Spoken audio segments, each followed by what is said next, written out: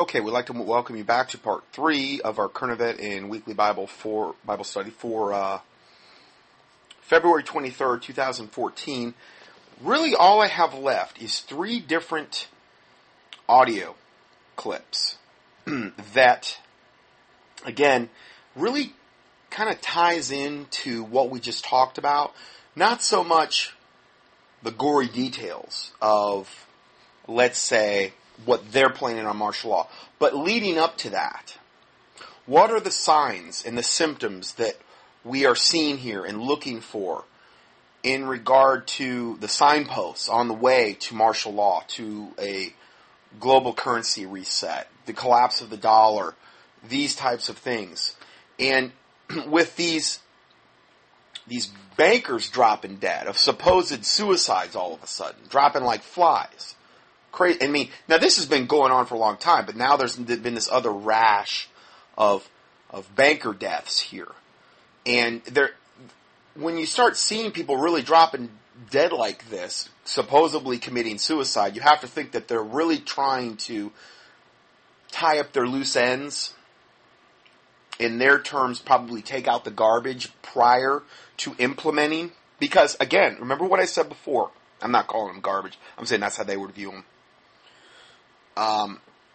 You look at the purge of the military, the generals, okay, which we've talked a lot about. You look at people like Jay Leno being booted. We talked a lot about that in the previous two teachings. Getting people out of, whether it be media, whether it be the government, whether it be the military, getting these people out. Now we're going to be looking at getting certain people out of the banking, financial industry that most likely know too much, are considered a loose end, and are maybe not wanting to go along with the agenda, or they know that they won't go along with it as wholeheartedly as they need to. And this is why these people are being bumped off.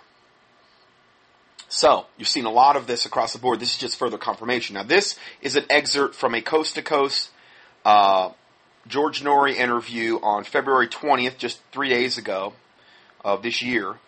And he interviews V, the guerrilla economist. It's amazing because the guy's a real gorilla. And he can talk. I mean, I was dumbfounded the first time I saw this guy talk, being a real gorilla. And he's really articulate for a gorilla and for a primate of his stature. He is a silverback. He is the alpha male. And he's just funny that way. I mean, I don't know. Call me crazy, but I mean, the guy, Anyway, sorry, I just made that last part up. Anyway, he calls himself V for Victory, the guerrilla economist, who explains the ins and outs of what we've been seeing with global economics and the trifecta of issues he believes is behind the series of banker deaths, where the list continues to grow. Now, this is about... He was on there a lot longer than this, but this clip's about 27 minutes. I normally don't play clips that long, but I'm not going to be able to do it better. He's the expert, and it ties in. I wanted to give 3 different opinions on this whole thing about the banker deaths and what that means. And we're going to hear from 3 different experts that can articulate this far better than I could. And I'll probably be stopping them commentary time to time, but I thought that this was a better way to kind of end this part of the study.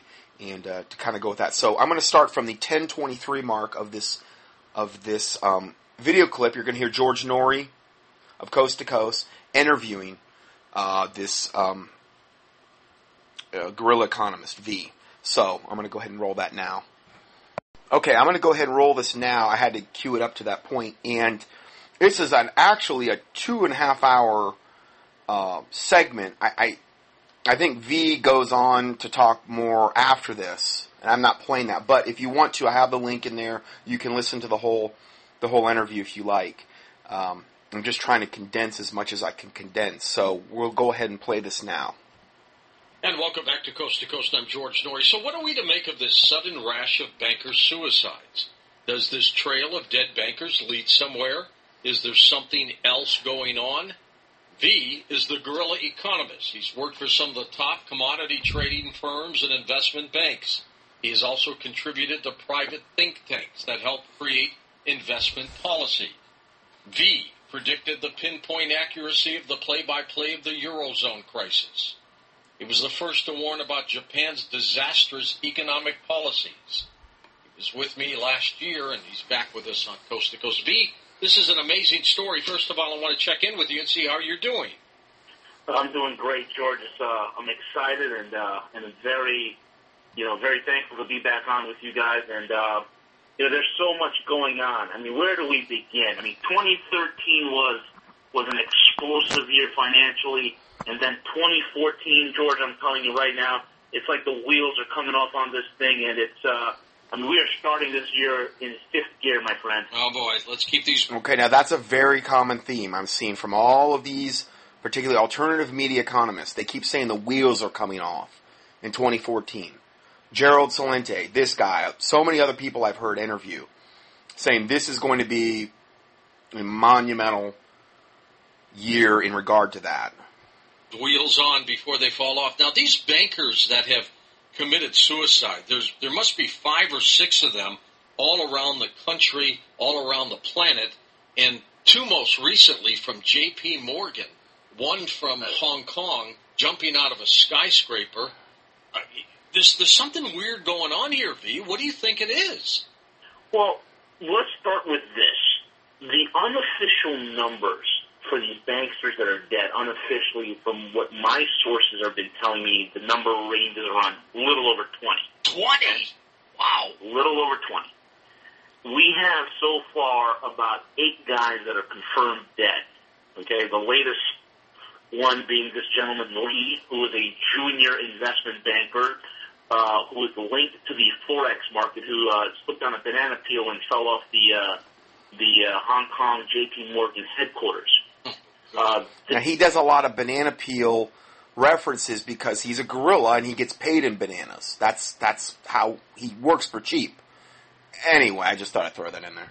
There is a connection between Lee, also the fact between Ryan Crane, which is the gentleman from Connecticut who mysteriously died in his home, as well as Gabriel McGee. That's the first J.P. Morgan guy that, was... he was walking and all of a sudden he fell out of the 33rd floor all by himself. And, 33rd floor is, kind of, anybody who looks into numbers, that's kind of a flag right there. It sure is. The thing about McGee and Ryan is this. Here's the thing. When you look at Ryan, I'm going to get into these J.P. Morgan guys right off the bat. Okay. When you look at Ryan Crane, the man was in charge of platform trading. Okay, he was in charge of all trade platforms. He knows the programs. He knows it in and out. And one thing, when I worked for a UK bank, okay, and I headed up one of the divisions over here in the U.S., we were in constant communication with London. When you have a bank like J.P. Morgan with their New York office, you better believe that they will be in constant communication with their London office. Now, for those that don't know, Wall Street is the ancillary system of this whole financial scheme, so to speak. The nexus of this whole thing centers around London. Now, Ryan Crane and Gabriel McGee, and what was Gabriel's position? Well, he did the same thing that Ryan did. He was head of IT. So if you have the heads of 2 departments, okay, in 2 headquarters, these are guys that will be looking at the trade desks, the data from them. They will be looking at the same spreadsheets. They were looking at the same numbers. What did these guys know or what did they uncover? What was it that these guys shared? And they absolutely knew each other. They shared information constantly. So they uncovered something that was so heinous, so incredible, that if it were to get out, you would see a massive amount of reprisals. You will see a massive amount of people getting arrested, thrown in jail. So this, my friend, is a clean house method that's being done and is being portrayed right before our eyes. Now the question becomes, George, what was it? What's really going on? There's some little factoids out there. That's right. Breadcrumbs that have been dropped into this trail that leads to the woods. Okay?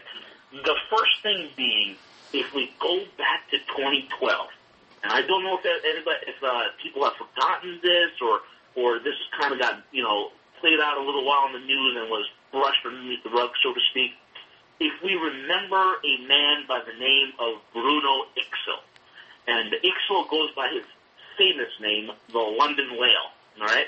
That is the derivatives trade that the London Whale did that wound up being a major loss for J.P. Morgan. That loss was initially reported at $2 billion, and then quickly the numbers inflated from $2 billion to $5 to $7, $7 to $9, $9 to $10. The actual numbers, and I called it about a year, right when it happened, I called the numbers at over $100 billion in losses in the derivatives market from that one trade. That number was later confirmed by a few other investigative reporters and some guys on the inside, one of which was actually reported on C-SPAN. Okay, so it was a massive loss with London Whale. Now, what the heck did he lose? Oftentimes, you're making these derivative bets, you got to hedge somehow. And what my sources have told me is what J.P. Morgan used to hedge those bets and use as collateral was actually Chinese gold. The Chinese were storing the gold over at the Bank of England as well as J.P. Morgan, as well as Barclays, and that gold was used as collateral for the trade. So when that trade went bust, that gold went poof. It was collateral, it was lost. Okay? Now, we're going to follow that trail of breadcrumbs a little bit more. What happened in the fall of 2013? All of a sudden, J.P. Morgan says, hey, guess what, guys? We're packing it in. We're getting out of the commodities business. We're not going to do it anymore. Well, that was a shock to the system. It was unheard of that a major player who used to brag about zero losses in trade all of a sudden decides, hey, we're packing up. We're taking our ball. We're leaving the playground. We're not going to do commodities anymore. And then shortly after that announcement that they were exiting commodities, they announced the sale of their headquarters in Lower Manhattan. And that headquarters, George, okay, houses. And you're talking about the real estate, right? Right. Yeah. Their real estate, One Chase Plaza, which is a beautiful skyscraper. That headquarters, George, houses the largest private vault in the world. I'm talking about a vault that's about 10 stories underground and about the size of a football field. And it's connected directly underground to the New York Fed. Here's what it gets interesting. They sold that property, which is valued at about $3 billion. They sold it to the Chinese for $720 million. Wow. A third of the price. Now, the question becomes, why would you sell something so cheaply? Simple. It was collateral. And now we begin to see the links, the dots, so to speak, pop out at us, and we're starting to draw a very fine line and a very fine picture. Now, we know, and BaFin also confirmed this as well. BaFin is the German financial arm that's kind of works with the Bundesbank, but they are very serious players in financial regulations in Germany. The head of BaFin came out and said there is massive fraud in the gold market that's even bigger than what's going on with LIBOR. Okay? That's a huge thing. Now, we all know, I mean, listeners to your show know that anybody who's astute financially knows that there's massive manipulation in the gold market, massive manipulations in commodities in gold, silver, and even in oil. And it just so happens that this link with Crane as well as McGee has to do with the manipulations that are occurring within the gold market, the Chinese gold, and the London Whale trade loss. Hold on for a second, V. We're going to come right back with you in just a moment. Incredible story on Coast to Coast AM. And welcome back to Coast. We are talking about this incredible story where a number of bankers around the planet have either committed suicide or they have passed on under very strange circumstances. Our guest, V, with us as we try to sort through this and unravel it. V, of course, I'm getting lots of emails, and as we did when we first talked, why do you call yourself V? There's a lot of reasons. Mostly for victory, I guess. And then it has to also do with a couple points in my life that are very important to me that happen to start with the letter V. That's about it. And also it allows some anonymity, and anonymity in the world I operate in is a good thing. Keeps you a little safer, doesn't it? A lot safer, yes. So when these stories started popping, these bankers started dying, and I started looking at the dots. Some of them I said, all right, maybe there were some legitimate suicides here, but after we had so many, I said, you know what? Somebody's bumping these people off. They're getting hit. And so let's go back to that thought that you were bringing up before, slipping on banana peels and things like that. I think wasn't there one who got killed by a electric nail gun? Yes. There was a gentleman by the name, Who would commit suicide with an electric nail gun? Yeah, exactly. That's a gentleman by the name of, I believe, Richard Talley. That was the guy's name. 57 years old. Shoots himself about 6 to 8 times. Out of Colorado. Yeah. with a nail gun, so it's ridiculous. I mean, the stories you hear about the guy who tries to, commit suicide by shooting himself 3 times in the back of the head. Well, let me go through just some of these names. Just some of these names that I have. Of course, we have the one in Hong Kong who jumps off a 30-story building. He's 33 years old, the one that you just mentioned. Right. Then we've got the one from Deutsche Bank. He was an executive there. That was on January 26th. Gabriel McGee, the 39-year-old senior manager at J.P. Morgan. Michael Duker, he's a chief economist at Russell Investments. He fell down a 50-foot embankment that police are describing as a suicide. Richard Talley, the one you just mentioned, shot himself in the head, they say, with a nail gun out of Colorado. Another J.P. Morgan director, Henry Crane, he died, 37 years old. These guys are all young, too. Tim Dickinson, a communications director at the Swiss Bank, another one. I mean, so on and on and on and on. Now, here's something also that I then find fascinating. They are all young. Yes. What's going on there?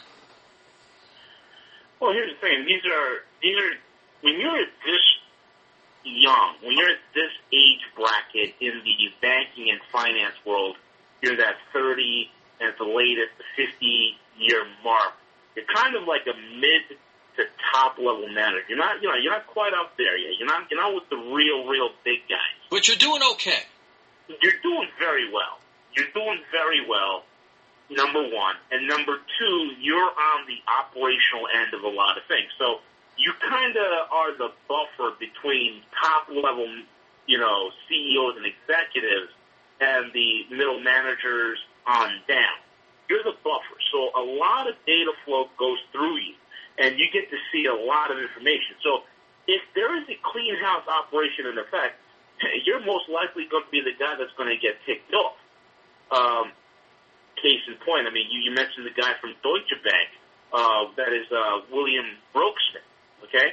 Brooksmith, now you got to understand about Deutsche Bank, which is the largest bank in the Eurozone, number one. Number two, is also the most toxic bank in the Eurozone. We're talking about a bank that's $74 trillion in debt when you count their derivative losses. Deutsche Bank plays backup quarterback to J.P. Morgan when it comes to metals manipulation. Okay? So J.P. Morgan would turn to this bank for assistance, for help. Correct. These guys were run very close. They run very tight together. Now, when BaFin, which is a German banking regulator, when they started investigating Deutsche Bank, they started realizing, wait a minute, there's something going on here. And one lead led to the next. That got them involved into looking at the London Fix, which is basically a global gold benchmark used by like mining companies, central banks, bullion banks, jewelers, that pretty much fixes the price of gold, right? Yes. They're finding fraud everywhere. And not only is Deutsche Bank involved, but you got Barclays and HSBC and Societe Generale, JP Morgan. And guess what? The two biggest manipulators, Deutsche Bank and JP Morgan, Deutsche Bank at the same time that JP Morgan, the same time frame that JP Morgan announced, hey, we're getting out of the commodities market, Deutsche Bank announces the same thing. Go figure. Huh. Exactly. And then Brooksmith winds up hanging himself in his London house. So let me ask you a couple scenarios and tell me what you think might be going on. Scenario one, that they're all linked together in some major league banking scandal and they just can't take it, so they kill themselves. Is that possible? Nah. All right, so you're going to rule that out. Yep, all right? Completely. Theory number two, they're all on the end of some major fraud, and somebody wants to keep them quiet. Maybe they've threatened to say, look, I'm not doing this anymore. I'm going public. And they've been bumped off. What about that? That is the most plausible scenario in this case. Now, if that's the case, B, if that's the case, what do you think the major fraud or scandal might be? It can't be another housing bubble. Not this early, no. Right? Oh, this is big. The major scandal is this, and I think, George, people forgot about this. Remember the LIBOR scandal? Yeah, that's the fixing, the insider fixing of interest rates and lending rates between banks, and which affects consumer rates, mortgages. I mean, it affects everything. LIBOR affected $800 trillion worth of paper out there. $800 trillion. It's massive, the LIBOR scandal. So that's just one scandal. So then we have, let's go back to that Basset investigation, because these guys have accelerated to the point that Interpol is involved. Okay? And now we're seeing that there's, they're finding the corruption and fraud in LIBOR, the suspected fraud in precious metals, and in Forex. There's the three big things, George. There's the trifecta. There's the three-headed monster that's behind this whole thing, which is LIBOR, the precious metals market, and Forex. Those three are rife with corruption. Do you think what's going on in South Africa, unemployment 24%, Venezuela's falling apart, this mess in the Ukraine, does this have anything to do with this grouping of issues worldwide? It has everything to do with it. This whole scenario, I mean, let's look at LIBOR. Let's look at Forex, which is the foreign exchange market. Let's look at the precious metals manipulation. When you take all these things, okay, these are all symptomatic problems, all right, that correlate to a Western banking system, specifically the Anglo-American banking structure. And when you dive into that further, all what we're seeing right now is a fight for survival, if you will, for the entire petrodollar system, George. And I said this, if you're a central banker, the last thing you want, okay, is to allow the precious metals to appreciate in price. That's right. If you're a central banker, you want to maintain as much monetary credibility as possible. So remember what he's saying. The last thing you want if you're a central banker, and these are the guys that literally hold the purse strings to the entire planet based off their fake fiat currency system that they operate in. The last thing you want is for these precious metals to appreciate or be what they truly should be, like gold and silver and other precious metals. In other words, they're severely deflated in regard to the price they should be, particularly silver, which should be at a 16-to-1 ratio with gold. It's not even near that. And so that's what he was talking about there. So when you look at what's happening to the whole entire world, George, in the last, I'd say 5 to 10 years, what's been happening? 24 of the largest economies in the world are all setting up currency swaps, bypassing the dollar. Okay? And just today, Australia just announced that they're doing a yuan settlement, meaning they can go ahead and buy oil from the Chinese, which the Chinese are selling Russian oil, and I'm going to get into those details very soon. But they'll be able to buy it and pay for it in yuan, bypassing the dollar. So when you look at 2012 and 2013 together, those 2 years, every single trade agreement, every single global market agreement and regulation that has been passed has to do with accepting the convertibility of the yuan and the establishment of gold as a trade settlement, and nothing within those 2 years worth of regulations, nothing mentions the dollar. Nothing. Now that has, again, we've talked a lot about that in times past, the devaluation of the dollar, and also the dollar being removed as the world's reserve currency, which is the main reason that it's been propped up for as long as it has. And these countries are trying to figure out ways where they don't have to have anything to do with the dollar, which is dying anyway, which is backed by nothing, nor has it been, backed by any precious metal for decades. And so this is another huge aspect of it. Are you talking about a economic collapse based on these deaths, or a banking collapse, or both? George, we are looking at both. What we're seeing with these dead men, okay, even though these dead men don't tell no tales, but their involvement in key positions are speaking volumes of a much bigger picture. And these dead guys, George, are a harbinger to the economic collapse and the coming bank failures. We know that the banks are insolvent. We know that the Fed's been pumping and keeping this whole big, giant Ponzi scheme afloat. We know these things. And when you see these guys getting offed, getting whacked, how we say it in New York, that raises red flags. It raises red flags all over, because what's going on here? And this is just over a small, short, several-week period, isn't it? Correct. I mean, can you imagine, if you will, you had if there was a McDonald's, and all of a sudden McDonald's managers were dropping dead within a span of a week. I mean, you'd have the news crews out there trying to find out, hey, what's going on? Is it the working conditions? Is it the stress? Did they eat something? What's going on? Or doctors at hospitals around the country. Anything that could tie in some similarity. And the fact that these are young bankers that are very healthy guys, by the way. There's something strange going on here. Absolutely.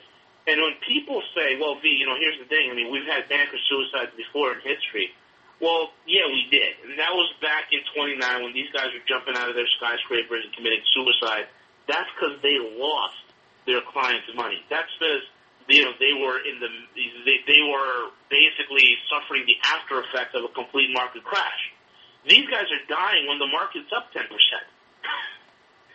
I mean, nothing adds up. So, this is really a harbinger of a much bigger, broader event that's being played out globally, and we're seeing it flare up in places like in South Africa, in Venezuela, and in the Ukraine. All of this has to do with the survival of the petrodollar system. And what's happening, George, is the world is in the process of supplanting that system and breaking free from its shackles. Here's the $64,000 question for you, B. This is all happening now. I don't know if there are going to be any more banker deaths or not, but what kind of a timetable, in your opinion, are we talking about? I'm looking at, it's hard to look into a crystal ball when it comes to this, but there's a couple of things that are happening globally which I would calculate into my calculations. I'd give it until at least 2015 or so when we start really seeing this thing. I mean, 2014, wheel starts coming off. I think I said that in the last broadcast that I was on with you. Yeah. And I'm still looking at that 2015 time frame of this whole thing just imploding and coming apart. We want to look at some major signs. Here we go. 2013, what happens? Well, Russia and China signed the largest energy deal ever. Okay, $270 billion energy deal. Huge. And Absolutely. that's between Rosneft, which is Russia's largest oil company, happens to be the largest oil company in the world, 2 times bigger than ExxonMobil. It's bigger than Royal Dutch Shell. And they have basically agreed to sell oil to Sinopec, which is a Chinese company, and Sinopec is going to be the wholesaler of Russian oil. Boom, shot number 1 to the petrodollar system. Here's shot number 2. Iran's being faced with sanctions. Okay, they need to keep their economy afloat. What happens? Well, Putin, being the tactician that he is, goes ahead and buys Iranian oil to the tune of 500,000 barrels per day. And gets a deal. And he gets a deal. He gets a sweet deal, and the Russians don't need the Iranian oil. You see? So they make all the oil in the world. What they do is they're just taking the Iranian oil and then selling it over to the Europeans and the rest of the world. For a nice profit. Exactly. And in the process, it's another shot to the petrodollar system. The third big shot came when Iran started selling oil to the Turks and the Indians, and they settled that oil with gold. And that's the third big shot. Okay, and then you have the emerging markets waking up saying, hey, we don't have to spend all this expense on converting the dollar so we can buy food and buy energy for our population. We can just cozy up to the Chinese and do a currency swap with them and, use our own currency. This is great. And if the U.S. comes breathing down our necks, we just cozy up to the Chinese and the Russians, and they'll tell the U.S. to go take a hike, just like they did in Syria, and the U.S. packed it in. If you were in Hollywood, you could not write a better script than what's unfolding right before us. Absolutely. This is like the movie The International mixed with the Devil's Advocate all in one. Yeah, I'm waiting for Al Pacino and Tom Cruise to come popping in any minute. This is just unbelievable. So I guess, is anybody, you mentioned Interpol for a moment, but is anybody publicly tying in the deaths of these bankers? Any law enforcement agency? In the United States, no. Nothing. In Europe, there are some murmurings.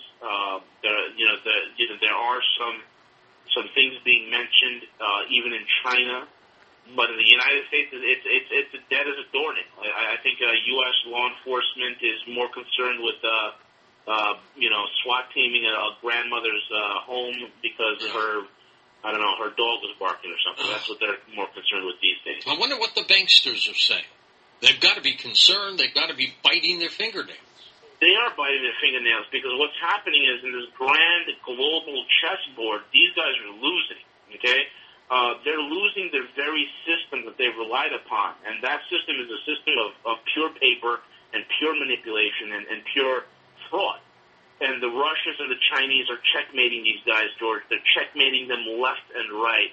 And that's what they're freaked out about. And now they can, because of things like the Internet, because of whistleblowers, because of people on the inside disseminating information, they can't keep the fraud going because systemically and mathematically it's becoming more and more impossible. And something, George, that's unsustainable has an endpoint, and we're reaching that endpoint.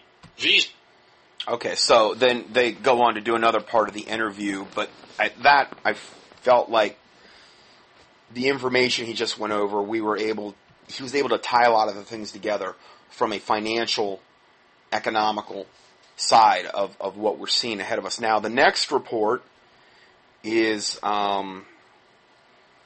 entitled China Drops Bombshell in U.S. Banker Deaths, Bank Runs, Financial Bigwigs Running Scared. It's all connected. And again, I wanted to have some different perspectives on this. But what you're going to see is they're all pretty much in alignment. We're getting different nuances with each person reporting on this, with each expert reporting on this, that all kind of tie things together. Now, this is Fabian for Liberty, breaks the news that China has started dumping the U.S. dollar. Now, isn't that what he was just talking about, where they're trying to do, these trades with these other countries, with like Russia and China, where they're doing these whatever purchases they're trying to do in their own currencies, not having to try to convert their currency to the dollar and then go to China or then go to Russia. They're using it in their own currency, bypassing the dollar, which will ultimately lead to the demise of the dollar, or at least one factor. China has started dumping the U.S. dollar and says if you look around and all the heavy hitters in the financial world are saying the time has come for the dollar to cease to be the world's sole currency. The Chinese has dumped almost $50 billion in U.S. treasuries. The Japanese have dumped about $4 billion.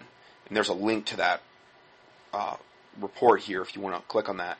What Fabian points out is that China is sitting on a record amount of surplus, but are not buying up U.S. debt as they always have done in the past. The dollar is being phased out. I mean, again, this could greatly impact you if you've got everything denominated in dollars. If you have things like when the banking system collapses, if you have a lot of investments in paper, you might as well just kiss them goodbye. If you ever see them again, when they are revalued, they will be at a much greatly diminished rate. What the ultimate hit will be when after they reintroduce I don't know if it'll be a regional currency or global currency, you're going to have a fraction, if you can even get to that money ever again. And again, that's by design. They know that the poor classes don't have a lot in the bank and savings. It's the middle upper class that would have more in savings. And if they've got even things like pensions or 401ks or these types of things, they would have more in that. And if they can have this global currency reset, you may find one day you can't even, they have a bank holiday, you can't get access to your money. Again, that would be a tremendous way to absolutely annihilate the middle class overnight, which is one of the last main puzzle pieces left in the implementation of the New World Order, is the total destruction of the middle class of America. So, it's all by design, and it's all coming, and the dollar's being phased out. Add to that the slew of banker deaths and the high financial workers who have been told Fabian that they were leaving the country because it is better for their families and better for their personal safety. So, in other words, these are high-level financial workers that are telling this Fabian for Liberty guy that they're leaving the country because they don't want to be the next one that's dead. They're seeing the handwriting on the wall, you know. And so they're saying for their own personal safety and the bank runs in multiple countries and riots and others, we will see this all coming to a head. So that's what I'm trying to do here, is tie this all together here. So let's go ahead and we'll start this video, this report. Okay, so we're going to go ahead and start this. This is about a 9-minute clip here. Breaking news, China starts dumping U.S. dollar, and he also gets into some other issues. Everybody, Fabian for Liberty with an incredible bombshell update, proof of the global economic reset being underway, as if we needed any more proof, because quite frankly, we can, again, look around the world, look around major financial heavyweights, financial top industry, analysts, the World Bank, IMF, all saying the time has come for the dollar to cease as the world or the sole world reserve currency. But an article today, or the new data that came out today for U.S. Treasury sales are really, really interesting. The Chinese dumped almost $50 billion worth of treasuries. The Japanese have also dumped treasuries, about $4 billion, not much. The lowest level on record for the Chinese since May of 2013.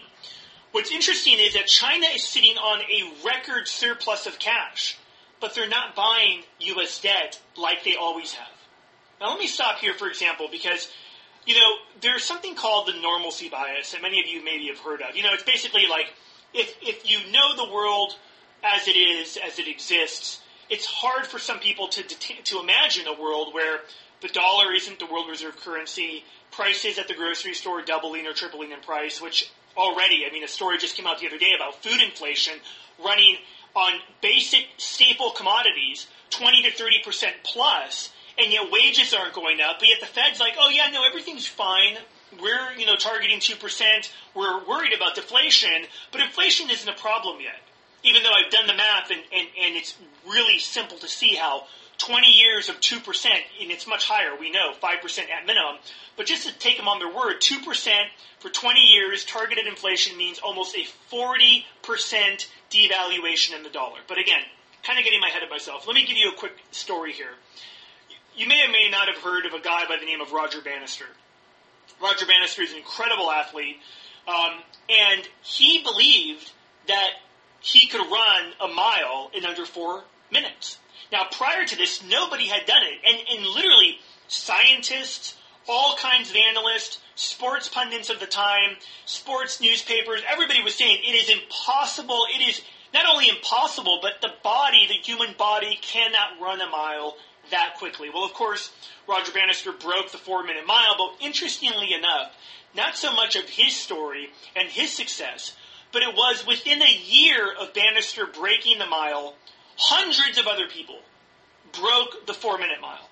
Now, today we live in a world that's pretty similar, with the sense that top analysts, top people around the world don't recognize that the dollar is being phased out.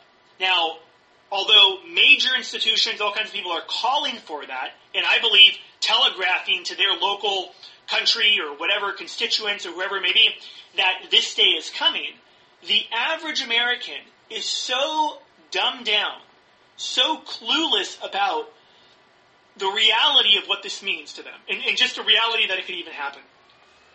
So, back to the Chinese, who on record are marketing to their people, hey, we want to get rid of the dollar as the world reserve currency, buy gold, buy silver. They've loosened all the restrictions for the people in China to be able to buy those gold. There's a super bloc emerging, this alliance with Russia and China, and the top 8 economies of Asia, all are engaging in bilateral trade agreement. London is now setting up all kinds of different branches to use the yuan for international currency trading and settlement. So the handwriting's on the wall, ladies and gentlemen. The question is, and I get people that will make a comment often, and they'll say, well, Fabian doesn't know what he's talking about. Nobody knows what's going to happen. And look, they must be new, because I've always said, don't take my word for anything. Do your own research. Much more powerful when you come to this awakening yourself. But the point is that it doesn't. You don't even have to take my word for it. Just look at the evidence that's before you.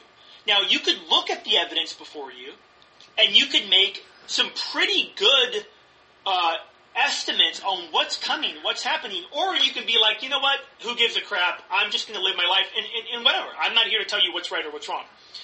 But the reason why I'm ringing the alarm bell on the global economic reset, particularly this issue, and just all of the proof around it, is because I am trying to be the Paul Revere of, just in my own little world, in my little circle of influence of people that I could help waken up to this incredible change, but also to understand that it's not the end of the world. It's not the end of financial markets. It's not the end of entrepreneurship. And knowing this information is extremely powerful, because it puts you in quite frankly, at a level where most people aren't. Most people don't know this stuff, and if you had any experience trying to wake up friends or family, you know exactly what I'm talking about. But here's where you can really, really, knowing this info, knowing the world that's changing, you could begin to understand, okay, I'll opt out of the college paradigm. I'll opt out of the job paradigm. I'll start to focus on my passion, what I love to do, and I'll start to make a career around that. That's what I want to get people to do. That's the goal of what this channel, what my podcast, what FabianForLiberty.com, FabianCalvo.me, the Resourceful Real Estate Academy, the new-to-be-released Resourceful Entrepreneur Academy. That's what this is all about, is people getting out of the job paradigm, becoming an entrepreneur, and being responsible for themselves. Because let me tell you, ladies and gentlemen, the Global Economic Reset, as I've outlined in detail, as I will cover Saturday at the Global Economic Reset Conference in Los Angeles, is on. Okay? I've said now for almost 2 years that European banks are being bailed out by the Fed. The real quantitative easing is over $125 billion. And because they're trying to help U.S. banks get recapitalized, which they haven't been recapitalized, unlike U.S. banks that use taxpayer money to do it. Well, who do we see step up in this vacuum? I've said all along, okay, the Chinese, when there's the global run on the dollar, when it happens where top economies are like, we don't trust the dollar anymore. Think about what that says. What do you think, that it's just you and I are the only ones that are reviewing treasury data? No, of course not. Countries around the world are. And countries around the world are now thinking today, just at this very moment, hey, wait a minute, Chinese dumped $50 billion. What do they see? And they're holding on to record cash, but they'd rather not invest in treasuries. What are they buying? Well, we know they're buying record gold. How does that influence the rest of the world? What's it say to the rest of the world?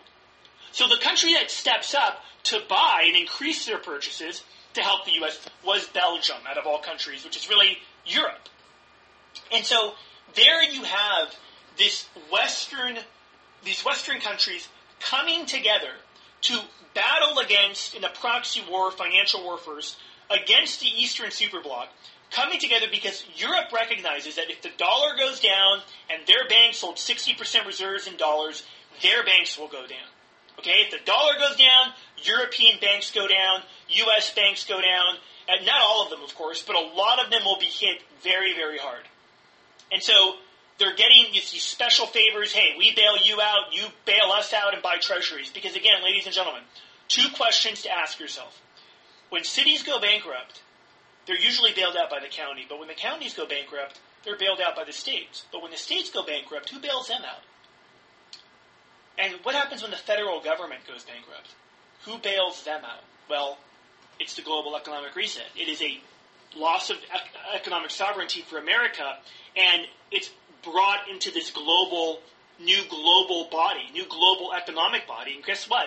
If they run the world reserve currency, then what other regulations and taxation and global taxes and all this other insanity will they be running? And will they be able to exert this influence and power over the American people, but really people around the world, okay? So, major bombshell update, is China beginning to dump the dollar? Is this because you could also say, look, this is a seasonal thing. Last March they did the same thing. Could be. But is this the day that the U.S. dollar runs have started? Love to hear what you have to say. Also would love to see you out this Saturday, February 22nd. Tickets are still available. GER2015.com, GER2015.com. Get your tickets there. I guess that's a seminar he puts on regarding becoming like an entrepreneur and opting out, like you said, of the college bubble, college paradigm system, which is what, the public and private school systems absolutely totally push for, brainwashed. It's the only way you're going to do everything when you have literally millions of people with college degrees all trying to compete for the same jobs now. Jobs that have been outsourced overseas, all by design. Now, I'm not saying that there's no rationale for going to college, but number one, with the time we're looking at right now, not a lot of time left. And it's a system designed, I really primarily believe, to get you not only to eat up your time, but to get you in absolute total debt coming out of the gates to jobs that don't really currently exist, or don't exist even on near the same level as they did 10, 20 years ago. You come out in bondage to the government through school loans, and like I've said before, they've had with the SWAT teams going into these people that owe money on student loans.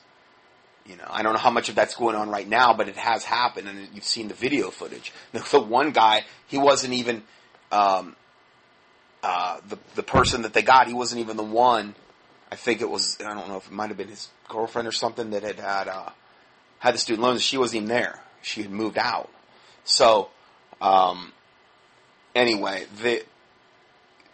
this is what we're facing here, and then the biggest. Let's see here. The last report is entitled "Obama Preparing for U.S. Civil War." Dave from X22, another kind of guru along these lines, explains how we are at the precipice of total economic collapse and we should be prepared for another false flag. So the pending bills left alive in the U.S. Senate to strip the veterans of their guns can be implemented. And again, that ties back to what we were talking about before. I think it bolsters what I'm saying when I'm giving you so many different sources of experts in the alternative media in their given field that are all essentially saying the same thing, just with different ways they're putting, or maybe different things they're emphasizing it. The reason he explains is because veterans Those trained in warfare, how to fight, how to lead, would be the first line of defense for our country's populace to protect them from a tyrannical government imposing martial law on its people. Our veterans would be the best prepared to lead a revolution, a civil war, to remove a government out of control, so they must be disarmed. Already, the VA is making decisions to prevent the lawful ownership of weapons by veterans. I mean, what an unbelievable slap in the face. Without a hearing, and without any legal legislation to stand on, and the veterans' only recourse would be a, quote, appeal, which they would never get. I mean, I believe this is all veterans they're talking about now, which is the way they want to make it.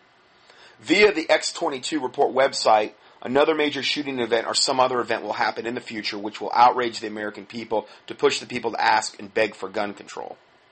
Again, big reason they're letting the illegal aliens flood into our borders, and they want amnesty. They want them to all become legal citizens, is because they will vote the way that their handlers, that their masters tell them to vote. They're not going to bite the hand that feeds them. The welfare state, which, is just a gigantic portion of this country. The illegal aliens, the people that live off the government, are going to be much more inclined. And not only that, but it's a proven fact that, like with the illegal aliens too, they're much more favor of gun control. They're much more in favor of taking. They're much more have a democratic bent to them, a more liberal bent. It's a proven fact. It's not prejudice. It's just a proven fact.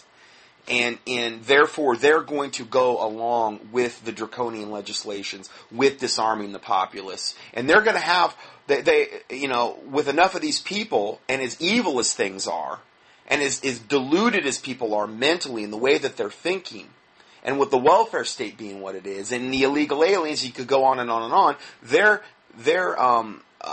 just moving toward that critical mass, that tipping point where they know that they'll have the votes, but the voting process is totally rigged anyway. I've reported on that many times. But just to have enough mass of numbers where they can have spies, in every neighborhood, because there's going to be so many of them that have, bought into this whole globalist New World Order lie and will go along with whatever. And some of it will be because they really want it. Some of it will be out of intimidation. Some of it will be because, that's where they're getting their handouts every month.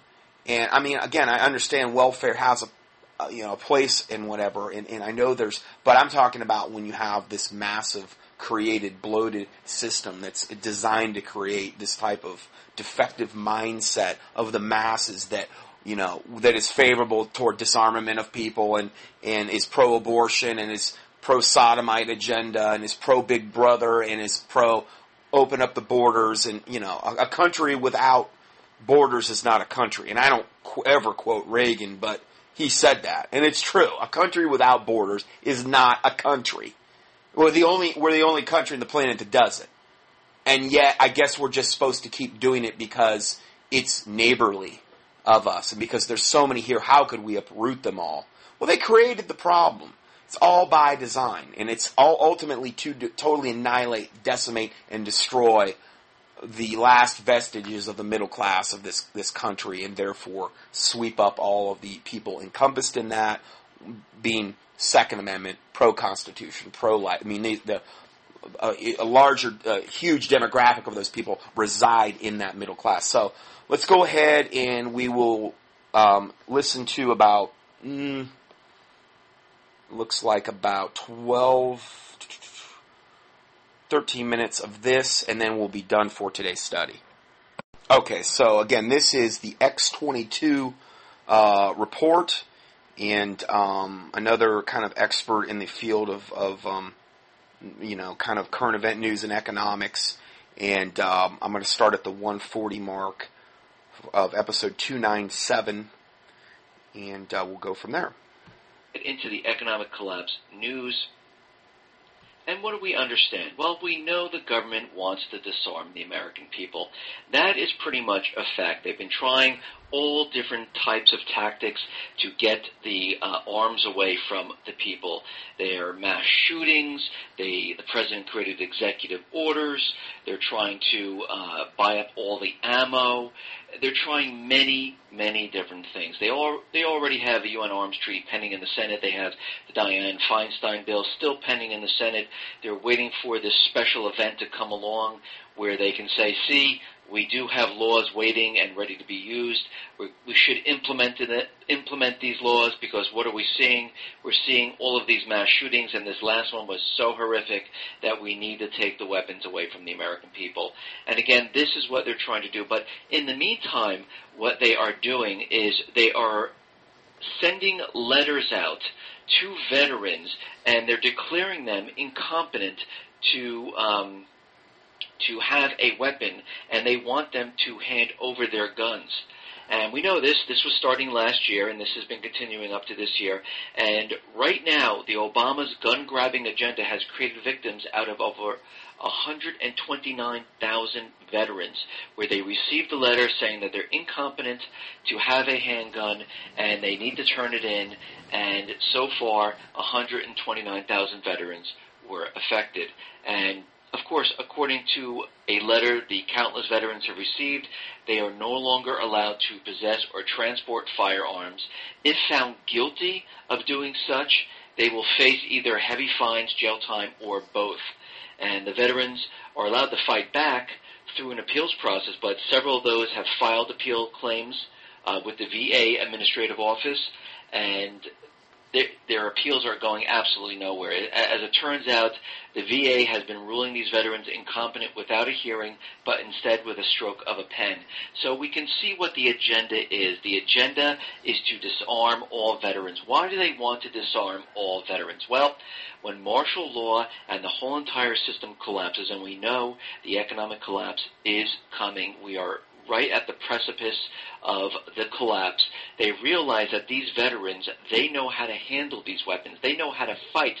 They have been trained by the military, and these people, the veterans, they are afraid of them because they could lead revolutions, civil war, and remove the government, and this is why they started disarming these people. And again, they want the rest of us disarmed, and you will see another false flag trying to push both of these laws that are pending in, both of these bills that are pending in the Senate, because they don't leave things pending in the Senate for nothing. The president, during the Sandy Hook mass shooting, asked the Senate, because it was being, during the Boston bombing, they asked the Senate to keep these bills pending in the Senate. Do not remove it, but leave them there. We saw John Kerry sign the UN Arms Treaty, which absolutely means nothing because it's not ratified by the Senate and the Congress. So right now, it's just sitting there waiting, and it's going to wait for a special event, because we have to remember the president has created all these executive orders that support these bills, and he's done so because he realizes, and his administration realizes, that they are going to push these bills through and get them passed, because they understand before this collapse comes, or during the collapse, they will need to disarm people as fast as they possibly can. Now, as we know, the United States, the central bankers, have been using propaganda to demonize China. They use it to demonize Iran. They use it to demonize Syria, North Korea, Russia, and right now a new Gallup poll is out, and their propaganda is actually working. What they're seeing now is China, not Iran or Syria or North Korea, is now America's number one enemy, according to the new Gallup poll. 52% see China's growing economic power as a critical threat to the vital interests of the United States in the next decade, while 46% cite such a threat from the country's military.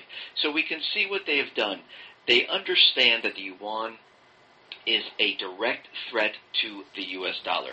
The Chinese are out there. They're making deals all across the world. They're They have bilateral trades going on. They have clearinghouses in Africa. 2 nations in Africa are already changing the reserves, dropping the U.S. dollar, taking on the yuan. We see many countries out there that are using the yuan in trade. We see the yuan is going to be backed by gold, backed by petroleum, and we can see that this is being put. Now, this is the third economic expert in a row I've played that has talked about this whole thing with the yuan and the global currency reset and the demise of the dollar. And so, I mean, 3 different guys that are unrelated all saying the same thing. Pushed and pushed and pushed, and the dollar is in a downward spiral, imploding on itself.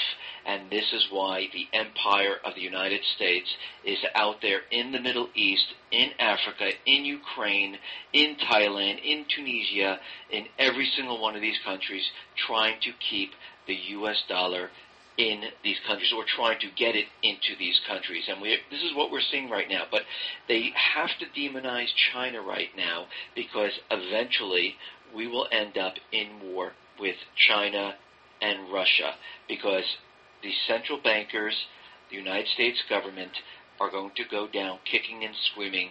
They will not just say, okay, the U.S. dollar is no longer the reserve currency. What they're going to do is they're going to start a war to first cover up the collapse, and they do believe once they start this war that they're going to be the victors of the war, and they'll just reset the entire system just like they did after World War II with Britain. Okay, so I wouldn't try to argue with what he's saying at all. What I would add to that is that would obviously be World War III. China and Russia against America and her allies, probably some European countries and whoever else. But that would also be in conjunction with World War III from a Middle East standpoint. I don't think that those two things would occur separately. You would have, South Korea, America, Britain, some European countries, obviously, Israel, align with the United States. And then you'd have the other ones, the Middle Eastern Arab countries, Iran and these, Iraq and all of those surrounding Israel, who have just a hatred from just Islam alone. And then China, possibly North Korea, obviously. I think they'd be on the same team. And Russia. Now, I'm not including everybody. You probably have Australia on our side, on America's side. And that could literally be the whole start World War III, and that's what I've predicted will bring about the start of the great, not the great, but the 7-year tribulation. The great's not to the second half of it. But in order to establish and bring about the New World Order, I believe that is what, in order to bring about the start of the tribulation, I believe that is the way that it's going to happen, or some derivation of that. Again, I can't say for sure, but it seems like the most plausible way where they could accomplish as many things from a satanic agenda as possible. And wars are the greatest tool to do that. I mean, trying to implement change in global economic transformation, and also they make more money during one day of war than they make during a year of peace. They've stated that many times, the Illuminati. That would be the greatest vehicle to bring that about. Woods, and this is their whole mentality right now. Now, as we understand, Iceland completely broke free of the bankers. They put them in jail, and Iceland was looking at joining the EU, which would have been a big mistake. And they looked out there, and again, just like the Ukraine, they said, you know what? These countries have double-digit unemployment, 20%, 30%, 40%, 50%. They have so much debt. They have austerity going on. People can't live. They're in a recession/depression. So Iceland, right now, Iceland's government supported the proposal of foreign minister of the country to drop the plan of joining the EU. The government also decided to cancel the referendum on whether to continue negotiations with the EU, and right now 60% of the 320,000 Icelanders currently oppose the European integration. And again, they shouldn't join, just like the Ukraine should not join. Why would you want to join a system that has every single country in debt? People are starving. People can't make ends meet. There's an unemployment in the double digits. There is absolutely no reason why you would want to join.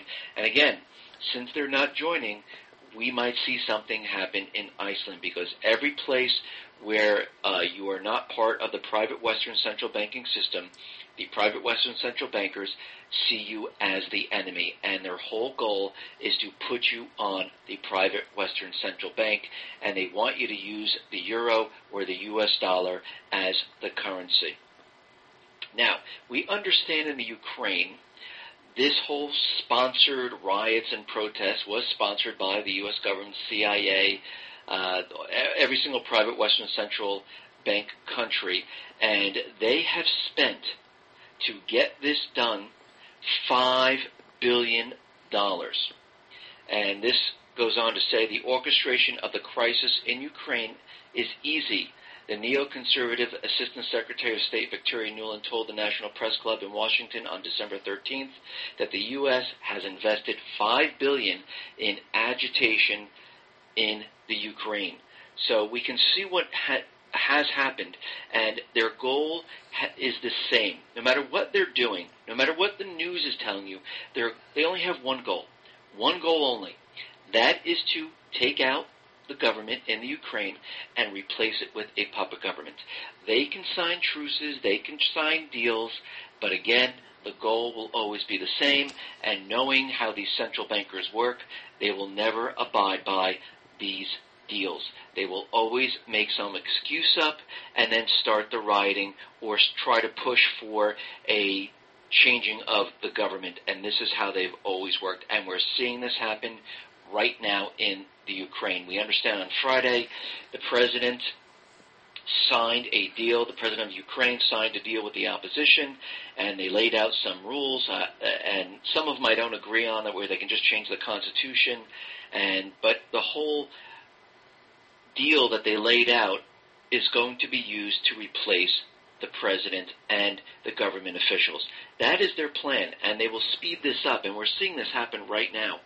And this goes on to say that Russia right now is saying that the opposition is failing to meet the deal requirements. And they're very concerned that the opposition is pushing for a regime change faster and faster. And Lavrov has conveyed this to Germany, to Poland, and to the French counterparts, saying, whoa, let's take this a little bit slower. And again, the opposition is speeding this up because they need to get that government out of there and put in a puppet regime, have Ukraine on the private Western central banking system, and have them join up to NATO. And you can see this is what is happening. And right now, the Ukrainian parliament votes to remove President Yanukovych, and the Ukrainian parliament votes to hold an early election on May 25th. So you can see how they're speeding this up, because this is their goal. This is their end goal. It's the same in Syria. It's the same in Iran. It's the same in every single country that is out there. And right now, again... and they've done this more so, as I've reported, in the last 2-3 years in regard to the Middle East countries they've done this to. This just happens to be in Ukraine this time. So this is their pattern.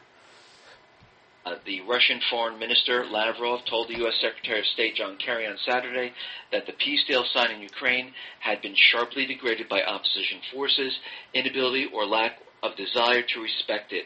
Illegal extremist groups are refusing to disarm and, in fact, are taking Kiev under their control with the convenience of opposition leaders. And Lavrov told Kerry by telephone. Lavrov reminded Kerry that President Putin had urged U.S. President Barack Obama during the earlier call to use every opportunity to stop the illegal actions of radicals and return the situation to constitutional channels. But this is not what they're trying to do. Their whole goal is to remove that government. Now, after the Olympics, we're going to have to see what the Russians do, because if they see that this opposition, which is controlled by the United States and the private Western central bankers, continually push and push and push and throw out that government and just put people in there, we might see the Russian military move into the Ukraine, and this could spark war against the U.S. and Russia. And we have to remember, the central bankers don't care how this war starts. They want it started any way they can. They want it started with Syria, they want it started with Japan and China, or here, because they understand once this happens, Russia will get involved, China will get involved, it will spread to the Middle East, it will spread to Japan, and then you'll see all NATO countries in on it, and then we will end up with World War III. So they don't really care how it gets started, as long as they get the war started to cover up this collapse that is coming. Okay, so he said a lot, very excellent synopsis of now what we're seeing in the Ukraine. How that ties in with the yuan, the global currency reset. Probably the best way I could have ended those series of videos or those series of audios we just heard, because the Ukraine thing is the most recent of all the things that we talked about, and very plausible what he's saying. And so, a lot of things to look at there, a lot of things to potentially pray about. Perilous times that we're living in, obviously. And we'll go ahead and close this out in a word of prayer. Heavenly Father, we do thank you for this day and this time you've given us, that you would let us come again, Lord, and to look at these issues, Lord. I pray that you give us the wisdom and the discernment and the foreknowledge, Lord, that we need in order to act in whatever manner you would have us act. Whether that's just praying, Lord, about these things, whether there's action that needs to be taken. And I know everybody's in a different position, Lord. You might have one person, one family stay a certain place. You might have others leaving the country. It depends on a given person's calling and options that they have set before them. I pray that you give the body of Christ wisdom and understanding. I pray to God for your protective hand to be upon the body of Christ, particularly, Lord, women out there that are by themselves. They don't have a man and maybe anybody to intervene on their behalf. Maybe they have children. And I know that I know there's a lot of my listeners, Lord, fall into that boat. And I just pray, Lord, you be their protection. You be their shield, that your angels encamp around about them, the remnant, my listeners, Lord, that you hide us from the secret counsel of the wicked, Lord, from the insurrection of the workers of iniquity, as the Bible talks about in Psalm 64, that you intervene, that you would give us divine foreknowledge of if something's going to happen, Lord, that we would just know what we need to do, where we need to go, or if we need to stay put. Lord, you can make us invisible, if need be. Or we might have to go through the fire, Lord, to the fire of persecution and the trial of our faith, like the Bible talks about. But no matter what, the Lord's grace, the Lord Jesus Christ's faith is sufficient. And I just pray you intervene in every one of their lives, Lord, and you would use us in the days and times to come mightily for your glory, that many souls would be saved as a result of what you are planning to do through the body of Christ. I pray you forgive us for any and all sins we've committed as we forgive those who have sinned against us, and that the words of our mouth and the meditations of our heart would be acceptable and pleasing in your sight, O Lord, our strength and our Redeemer, that you cleanse us from presumptuous sins and secret faults, that they would not have dominion over us. And we ask all these things in the name of the Lord Jesus Christ. We pray. Amen.